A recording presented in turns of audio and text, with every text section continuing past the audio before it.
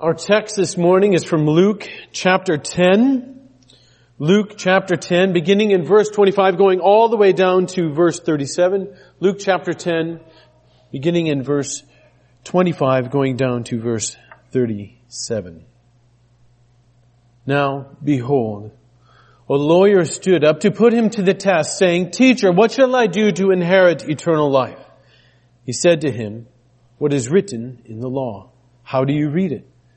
And he answered him, "You shall love the Lord your God with all your heart, with all your soul, and with all your strength, and with all your mind, and your neighbor as yourself." And he said to him, "You have answered correctly. Do this, and you will live." But he, desiring to justify himself, said to Jesus, "And who is my neighbor?" And Jesus replied, "A man was going down from Jerusalem to Jericho, and he fell among robbers, who stripped him and beat him and departed, leaving him half dead. Now, by chance, a priest was going down that road, and when he saw him, he passed by on the other side. So likewise, a Levite, when he came to the place, he saw him and passed by on the other side. But a Samaritan, as he journeyed, came to where he was, and when he saw him, he had compassion. He went to him and bound up his wounds, pouring on oil and wine. Then he set him on his own animal and brought him to an inn and took care of him. The next day he took out 2 denarii and gave it to the innkeeper, saying, "Take care of him, and whatever more you spend, I will repay you when I come back." Which of these 3 do you think proved to be a neighbor to the man who fell among the robbers? He said, "The one who showed him mercy." And Jesus said to him, "You go and do likewise." This is the word of the Lord. Thanks be to God. Let us pray. Heavenly Father, you have seen to scatter your sheep in these weeks, and we pray that this will not go on for much longer, but God, that we as a church would be able to be a church and to assemble once again. But until then, God, we thank you for the ability to hear sermons and to worship together. We pray that you will hold us and hold us fast until the time when we are able to gather together, and until ultimately that time when all of your saints will join together and behold your glorious, beautiful face, when we are enraptured with your pure love. Dear God, keep us until that time. Amen. Where we're going to be going this morning is that it's common in our world to have compassion. And what does it really mean? Well, it can be just an emotion that we have. But what we see in our text here is that compassion, it compels us. Compassion compels us to serve and to love our neighbors. It's not just a feeling, and it's this compulsion that drives in us so that we're able to overcome our fears. So how do we see this? Well, in verses 25 through 29, you see questions about eternal life. Questions about eternal life. Then you see Jesus' response in verses 30 through 35. And he has what you would see is compassion in action. And then finally in verses 36 through 37, you have this command to go and do likewise. So the main idea where we're going to be going is that compassion compels you to action. Compassion compels you to action, to love and to serve your neighbors. So what do we see then? Questions about eternal life? Undoubtedly that's happening in our day. You see compassion in action, as we're going to be looking at this parable of the Good Samaritan. And then finally, what are we going to be doing? Well, we're going to go and do likewise, verses 36 and 37. So again, let's go back to the text and read our first portion, verses 25 through 29. And behold, a lawyer stood up and put him to the test, saying, "Teacher, what must I do to inherit eternal life?" And Jesus responded, he said, "Well, what is written in the law? You can read it. How do you read it?" And he answered, you shall love the Lord your God with all your heart, with all your soul, with all your strength, and with all your mind. And you shall love your neighbor as yourself. And he said to him, you have answered this correctly. Do this, and you shall live. Now, as many of you know, our home is overflowing with children. And because of that, it's been overflowing with questions. Hundreds of questions for the last 5, 6, 7 years have been asked, but not as many have been answered. But it's why? It's like this constant drip out of a leaky faucet, just dripping. Why questions are being dropped all throughout. And you can tell the difference, even in little children, you can tell the difference between this genuine inquirer, someone who's trying to learn more, and the gotcha questions in which they're looking just to get you. You see the gotcha questions in politics all the time. Any side of the aisle, whatever question's being asked, they're not really looking for information. They're just looking for the gotcha question. I remembered this week this wonderful story about Martin Luther, who did not respond as Jesus did. But he was open air preaching, and he was being heckled by someone who was asking him in the midst of his preaching, what was God doing before he created the world? And Luther, with his sharp tongue and his witty mind, he stopped and he pointed at the man and he said, making hell for men like you who ask questions like that. And it's this same motivation that here comes this lawyer to Jesus. Jesus he just sent out the 70 that come back, and he tells them that whoever the Father has the Son reveal it to, they will have eternal life. And then this lawyer comes and he asks him, and Luke puts it very clearly, he's putting him to the test. He's not a genuine inquirer. He's putting them to the test. What shall I do to inherit eternal life? Jesus responds, well, what's written in the law? You have the Word of God. What's written in the law? How do you read it? And the lawyer responds really well. He says, love the Lord your God with all your heart, with all your soul, with all your strength, and with all your mind. And so he takes the Shema, Deuteronomy 6, and then he couples it with, you shall love your neighbor as yourself, from Leviticus 19. And he merges them together beautifully. This lawyer he answers it wonderfully.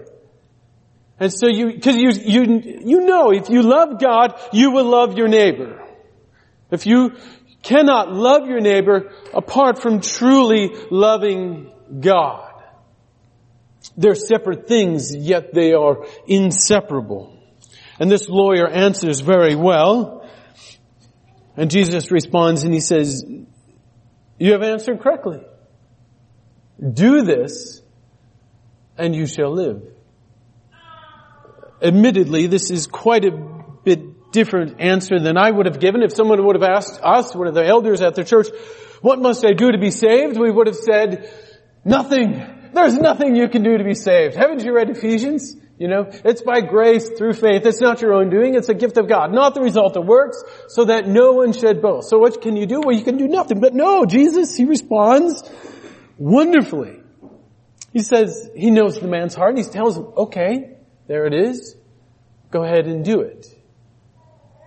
And this lawyer begins to feel the noose tighten around his neck. And he begins looking for a way out, because he knows he can't do it, just like you can't do it and I can't do it. So then he asks him this question, seeking to justify himself. And he said, well, okay. Well, then who is my neighbor? How can I get out of this? So don't be like the lawyer. Don't seek to just justify yourself. There's two ways of being justified, either through yourself or through Christ. This lawyer here again is looking for a loophole. But rather than seeking to be justified in yourself, oh, my friends, turn to Christ. In loving God, He's the only one that has done it. He's the only one who's truly loved God with all of his heart, with all of his soul, with all of his strength, and with all of his might. You see this in John 14. He says, I do as my Father has commanded me, so that the world may know that I love the Father. Not only has he loved God in the way that we cannot, but he has loved his neighbor in ways that we cannot imagine as well. He says, in John 15, he says, greater love has no one than this, than someone should lay down his life for his friends. So friends, it is only through Christ that we are able to fulfill this law in all of its demands that it places on us. We cannot do it in and of ourselves. Sure, Christ says, go ahead and do it, but the point of saying that is to drive the man to come to the realization that he cannot do it and to bring him to Christ. So in this time, in this crisis, undoubtedly we are faced with these same questions about eternal life. What are we to be doing? And maybe you're watching because you have questions now, and you're not a believer, but you're inquiring in and of yourself, and you have these questions. And frankly, you're in the right place. You're looking in the right place because the world around you is being turned upside down in this chaos. If evolution were true, you would be applauding this disease working its way through the world and speeding up this process of natural selection. If it were true. But you're repulsed at the idea of that. Because you innately know that you agree with the Bible. That your life has value, and the value of your life is also inherent in your neighbor as well. Because you are made in the image of God. Your life is not just a matter of accidents and this clumping together of matter, but no, you are fearfully and wonderfully made and crafted by a God who cares for you and loves you. So we're Christian. How are we to contemplate these matters in the midst of this social chaos that we're now seeing? Well, we bring to mind one of our favorite quotes from a favorite Chicago politician. We do not let this crisis go to waste. As God is sovereignly controlling every molecule around this whole world, He is opening up doors that have been closed for years and bringing questions to people's minds that have not been contemplated in perhaps generations. So, but friends, Christians, do not let this opportunity go to waste. So as the text moves on here, Jesus begins to answer this question. Who is my neighbor? And we see in this parable what it means to be a neighbor and what it means to truly have compassion. So we'll pick it up in verse 30 here. Jesus replied, a man was going down from Jerusalem to Jericho, and he fell among robbers, who stripped him and beat him and departed, leaving him half dead. Now, by chance, a priest was going down that road, and when he saw him, he passed by on the other side. So likewise, a Levite, when he came to the place and saw him, he passed by on the other side. But a Samaritan, as he journeyed, he came to where he was, and when he saw him, he had compassion. He went to him and bound up his wounds, pouring on oil and wine. And then he set him on his own animal and brought him to an inn to take care of him. The next day he took out 2 denarii and gave them to the innkeeper, saying, take care of him, and whatever more you spend, I will repay you when I come back. Now, a little bit of backdrop of what's going on here. We have this road going from Jerusalem. It winds its way down to Jericho. Jerusalem's at about 2,500 feet. Jericho is 800 feet below sea level. I think it's one of the lowest cities in the world, still is. And along this path, it's not plains on both sides, but it's these windswept hills. And in these windswept hills, as this road meanders through them from Jerusalem to Jericho, it provides this perfect backdrop for these robbers to come in to spy out their victims. They can stay up high, spy out of their victims, come out, pounce on them, strip them, beat them, and then depart. And it's just a matter of 20 yards from these windswept hills to the road, and then 20 yards back out, and then you disappear into the hills, and you're gone. And it was rightfully called the Trail of Blood for many people who traveled. And it's still one of the main roads going into Jerusalem, even today, is from Jericho. And it would have been commonly taken from those gathering in Galilee. You follow the Jordan River down, you come to Jericho, and then you take this Trail of Blood up to Jerusalem. And so, on this backdrop, Christ begins, and Christ is, where he's at geographically, he's in Bethany, so it's right at the edge of where this road begins to go down. So it's in everybody's mind, right, when Jesus is talking about it. And Jesus says, a man was going down. And, well, what kind of man? It doesn't matter. Was he rich? Was he poor? Was he fat? Was he skinny? Well, it doesn't really matter. Was he a Jew? Was he a Gentile? Well, it doesn't really matter. And quite frankly, it's done this way so that all of humanity can be placed into this one man. And this particular man, he's having a terrible day. Some robbers come down, they spot him out, they strip him, they beat him, and then they depart. And they leave him half dead, just laying there on the road. People are passing by. It's not like a freeway. It's, maybe 15 feet wide. He's laying there. People walk by. Women and their children walk by. Stay safe. Men walk by. But there's hope. A priest comes. And he's coming down that same road, and it says, by chance. As if it were his desires and God's sovereign plan all wedded together right there in those two words, by chance. And this priest comes, and he's coming down the road, so he's leaving the temple, and he's had his week of worshiping God and leading the people of God and making sacrifices and enjoying the goodness of God. And he's coming down. There's a sizable Jewish population in Jericho in the first century. And they're coming down, likely to his residence, and coming down that same road. And he sees him, and he passes by on the other side. But hope is not lost. So likewise, a Levite, when he comes to the place, and it seems as though Levi, he comes a little bit closer, he comes to the place, he sees him, and he too crosses over on the other side. He girds up his robe and runs away from service to the Lord. And he crosses over to where it's safe and where it's sterile. And I mean, how could you really blame the guys, right? I mean, they want to seem ceremonially clean, right? Maybe that's one of their motivations.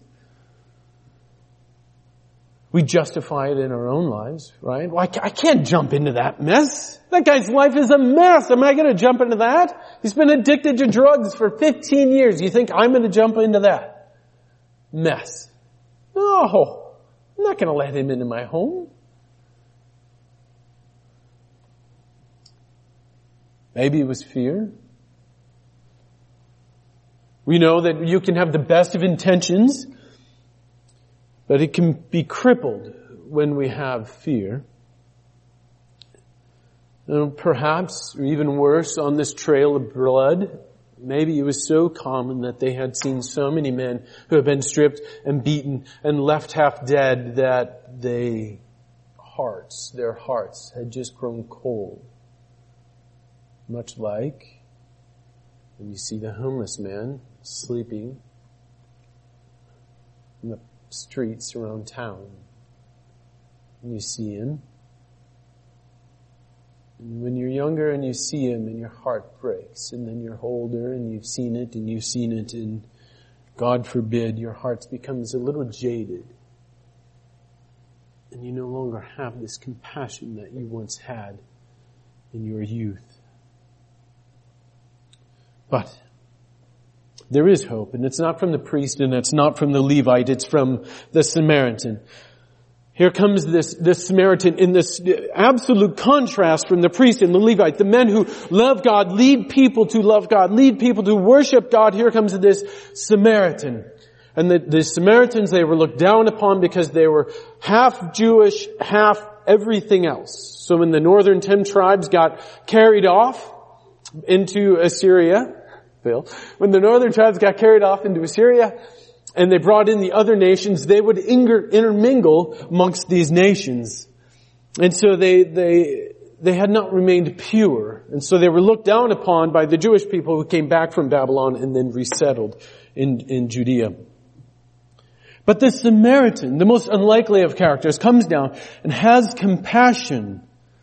And it's a compassion not just of his feelings. So undoubtedly this Levite comes and he would have seen him. He would have been moved with something. But it wasn't compassion, but this Samaritan comes and he has compassion, and it's a compassion that is moved towards action. So what does he do? Well, he overcomes his fear first, and he places himself into a situation where someone had just been beaten and stripped naked and left half dead. And he places himself in that situation. Who knows? It could have been a setup. It could have been a trap. He didn't know. But he entered into the brokenness that was there before him. He comes and he binds up his man's wounds. He pouring on oil and wine. He places him on his own donkey and then he takes care of him throughout the whole night. He stays with him, nurses him, helps him get better.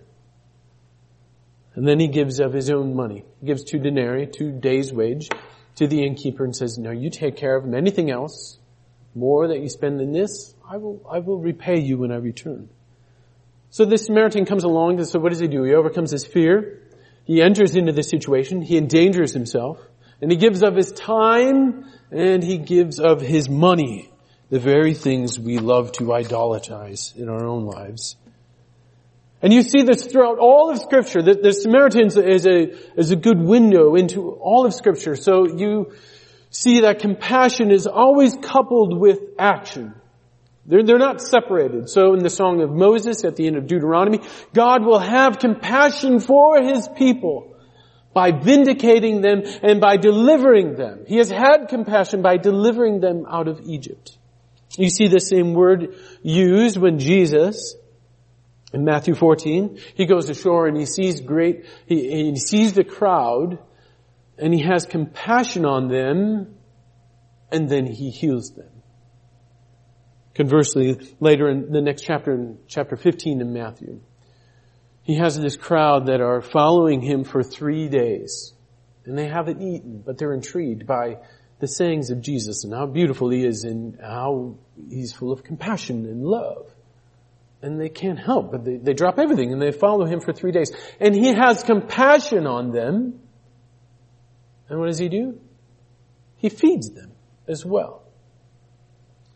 Earlier in Luke chapter 7, there's a widow who's not obviously lost her husband, and now she has one son and her son has passed away. And in this funeral, Jesus comes and he has compassion on the woman. And he acts. He just doesn't watch the funeral go by. No, he interrupts the funeral, raises the boy. He says, young man, I say to you, arise. That is compassion. So let me reframe this whole story for you to see that, truth be told, it's not just a man who is lying there on the road, stripped, beaten, and left half dead. That is the spiritual state of all of us. Of me, of you. That is where we are. And we are dead in our sins. We're unable to act. We are dead in our sins and we need someone to come and to act on behalf of us. We need someone to come and to lift us up. And here comes Christ, who, like the Samaritan, he enters into this situation. He doesn't watch from the throne room of God. No, the Word became flesh and dwelled among us. And He cares for our burdens. He carries them. Just as the Samaritan picks this man up and places him on his animal and carries him along, Christ has carried us as well. He carries our burdens, you see in Hebrews 9. He has been offered once to bear or to carry the sins of many.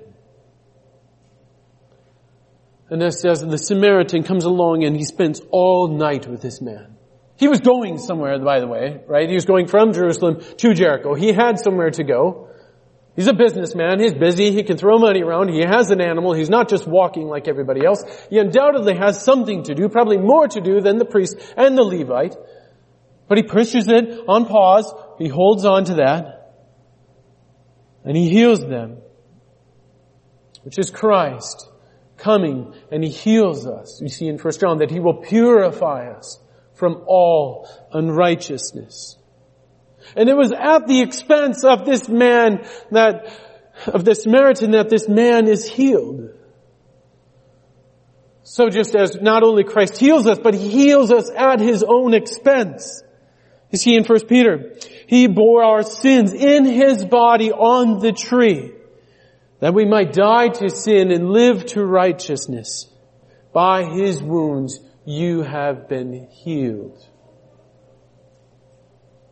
Not only that, the Samaritan says, whatever more you spend, I will repay you when I come back. So too do we have a Christ who will come back. And He will come and repay us, each one of us, according to our own actions. So friends, I plead with you. Find yourself in Christ. In the midst of all this chaos, don't just try to heal up your own wounds and bind yourself up, but let Christ be your righteousness. Let Him and His wounds, by His wounds you might and you must and you can only be healed, my friends. So come and turn to Christ.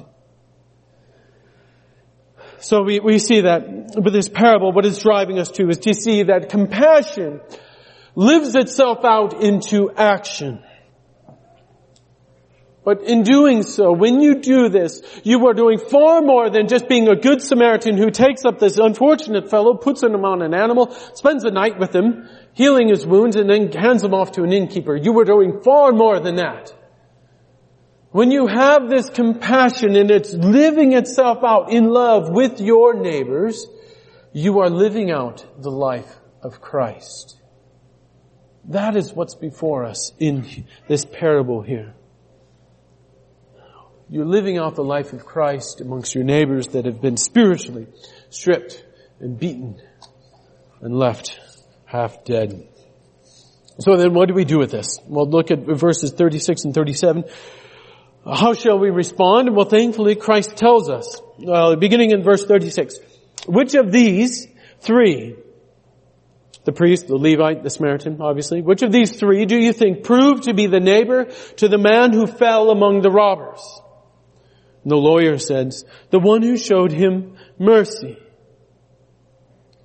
And Jesus said to him, you go and do likewise.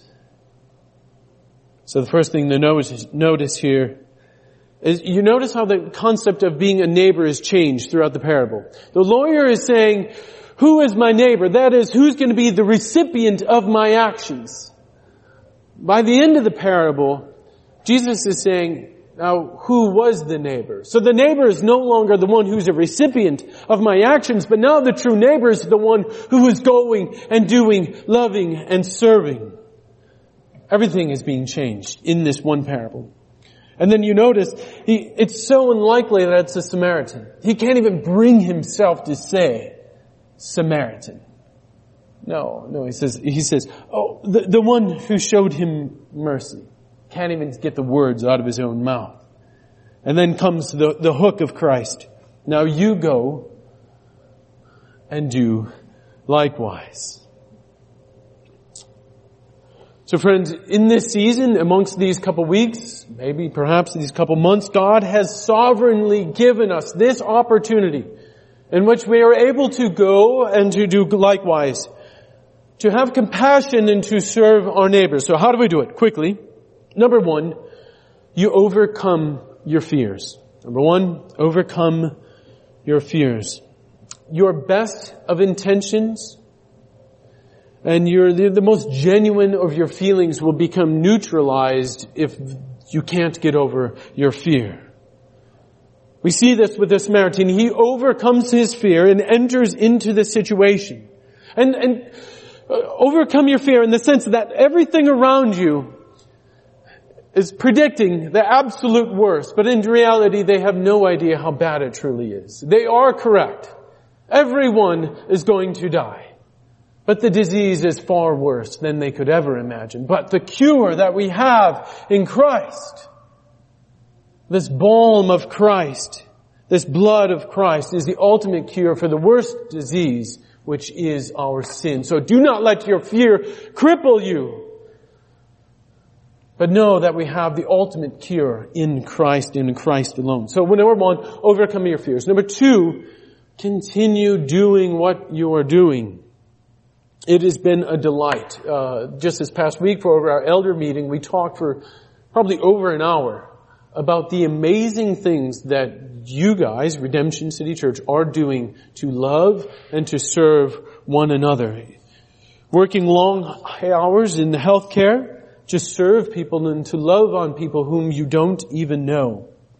Just this week, there was a nurse who was asked why are they able to remain so joyful and happy in the midst of all of this chaos that's going on around us? How are they able to remain joyful and happy? And from there, they share the gospel with him, this patient.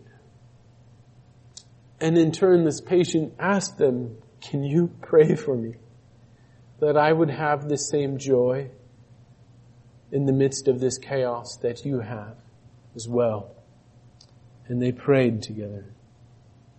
Others of you are going around and doing simple things like shopping, doing grocery shopping, caring for people within the church. And it's amazing. You never know until the situation comes, but it's been delightful to see how the natural reaction of our church has been to love and to serve one another.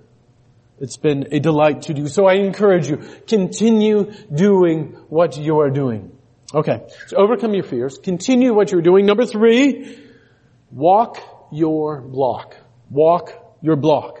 It says in verse 31, now by chance, just by chance, this priest happens to be coming down my road. Well, you could say, but just by chance, you happen to live where you live.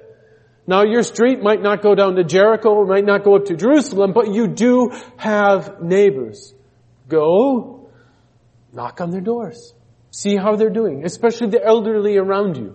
They might, we did this with our kids this week, and they might look at you like you're crazy, or you can sense the fear, and they try to talk to you through the door, because they don't want to expose themselves to anything. But put yourself out there, and enter into the situation, and just have your eyes open for what is around you. Don't let your eyes become callous as they would have on this trail of blood from Jerusalem down to Jericho. Your eyes become callous to what is around you. Open your eyes to what is there around you and walk your block. Okay. Overcome your fear. Keep doing what you're doing. Walk your block in terms of just trying to create situations to go and love your neighbors. And then finally, beloved, live out the life of Christ. You don't know what situation you're going to be placed into, but live out the life of Christ. And by having this compassion that compels us to love and to serve our neighbors, by overcoming our fears, you are showing them the love of Christ and the riches that they may have in Christ. Let us pray. Let us pray. Heavenly Father, we long to be a beacon of light in this city where you have placed us by chance at this time. God, we long to see your kingdom come into this city of darkness and despair. God, I pray that you would give us hope. Let us overcome the fear that is within our hearts, God, to let us enter into these situations knowing that we are living out the life that you have laid before us, and that is the Spirit-filled life that replicates the life of your Son. I pray all this in your Son's beautiful name. Amen. Amen.